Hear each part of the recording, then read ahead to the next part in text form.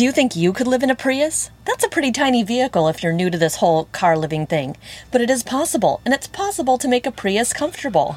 In episode 12 of the Wayward Home podcast, we talked to retiree David Swanson, who lived in his Prius for 7 years. 7 years! Can you believe it? He has some great tips about car living, how to make a Prius feel like home, and now that he's in an apartment, would he live in a Prius again? All that straight ahead. Welcome to the Wayward Home podcast, all about van life, boat life, and nomadic living. We'll bring you tips, interviews, and stories from the road and on the water. Now, here's your host, Kristen Haynes. Hey there, I'm Kristen Haynes, founder of thewaywardhome.com, where we talk all about van life, boat life, RVing, and tiny homes. I live part of the year on a sailboat and part in a camper van and want to help you achieve your nomadic living dreams. Today, we're talking about living in a Prius. And I don't know if you know this about me, but Tom and I lived in a Prius in 2015. That was my first intro into tiny living, and we did it in the city of San Francisco, where rents are just exorbitant, and we wanted to save money, and so the only way to really do that was to get out of paying rent. So we stayed in campgrounds and rest stops, and sometimes on the street, and sometimes in my work parking lot. And so we did that for several months, and so I'm partial to this story with David Swanson about living in a Prius because I've done it. It is possible. Would I want to do it again? Probably not, especially now that I have a Sprinter van. I can't imagine a smaller vehicle, but it is possible to make a Prius a comfy home. So David Swanson roamed the country for 7 years. He even appeared as an extra in the movie Nomadland, which won the Academy Award last year.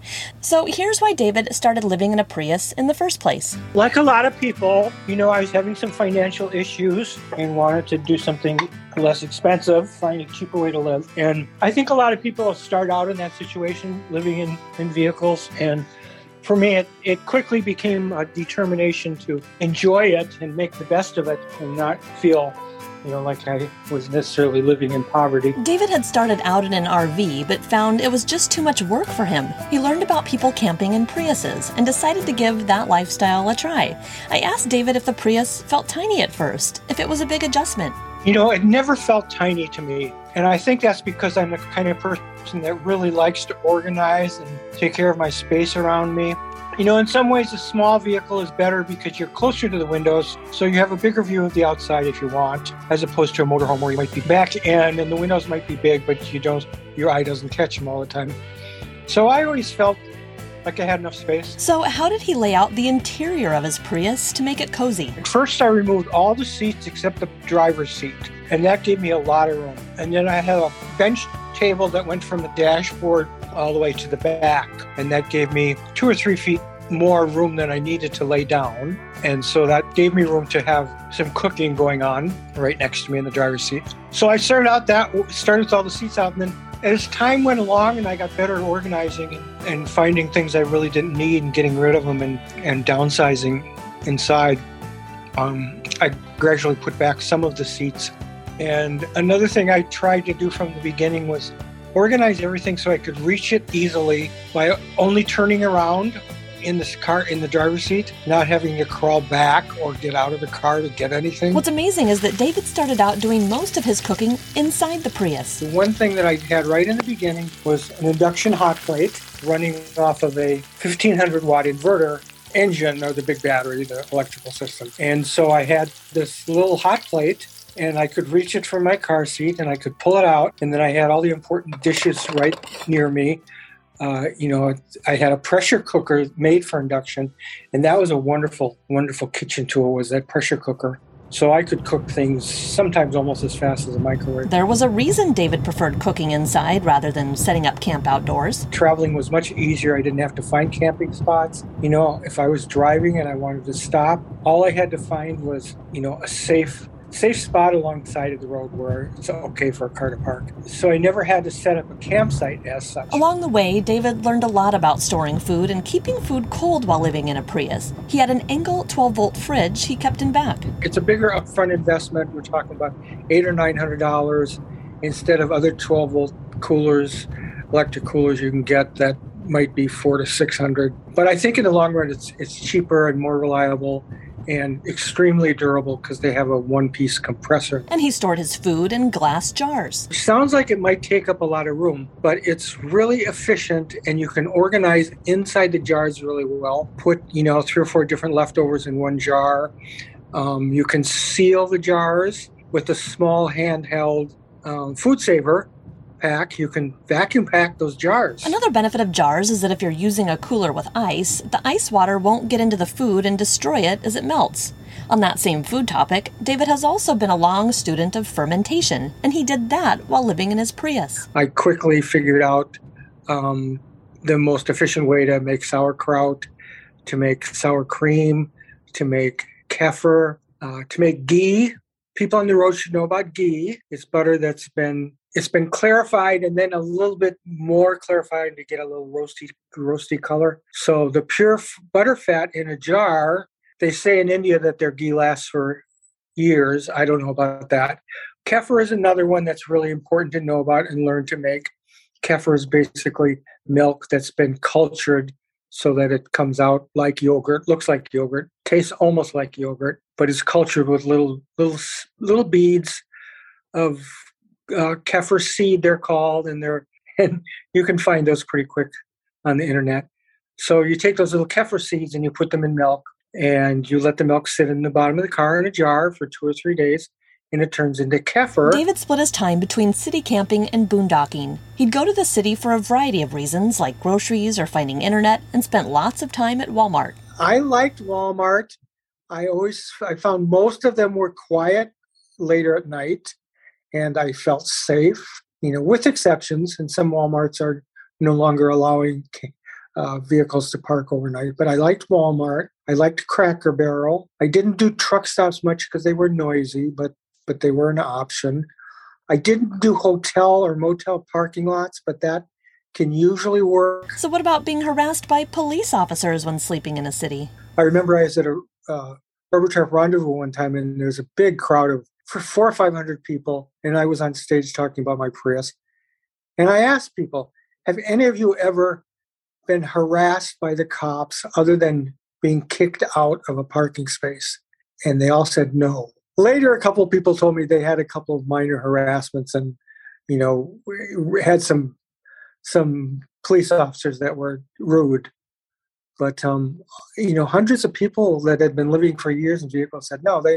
They were never arrested. They never got ticketed. So that was really good to know. He said his biggest fear of life on the road was dealing with breakdowns. And I think that's true for a lot of people on the road. The fear of the breakdown. What do I do? How do I deal with the car if it broke down? Where do I go? What do I do?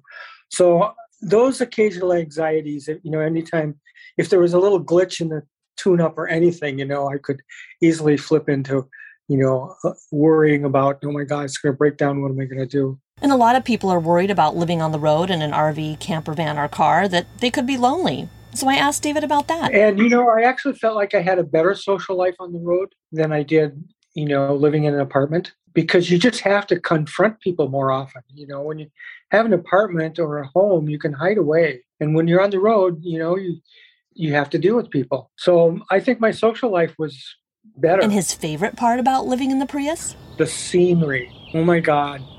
I could park with a view of mountains or lake or ocean. I mean, I could park with incredible views that only millionaires have. I did go to a lot of different parks and national parks. I did a lot of those, and it's so nice to be able to visit those. And it's so nice to be able to visit those without a schedule and being completely self-contained. You don't have to go to Yellowstone looking for a campground necessarily. I went to Yellowstone and parked at the ranger station. Now, I got away with that because it was a Prius. I don't know if somebody else could.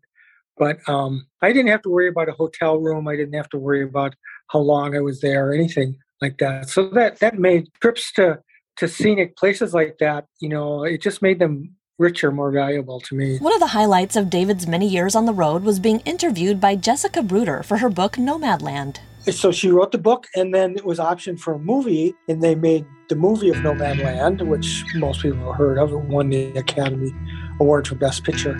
So she called me and said, do you want to be in the movie as an extra? I'm like, yeah, sure. So I went down to Arizona to Quartzsite and was on the movie set for a week. I got paid an exorbitant amount of money for my time.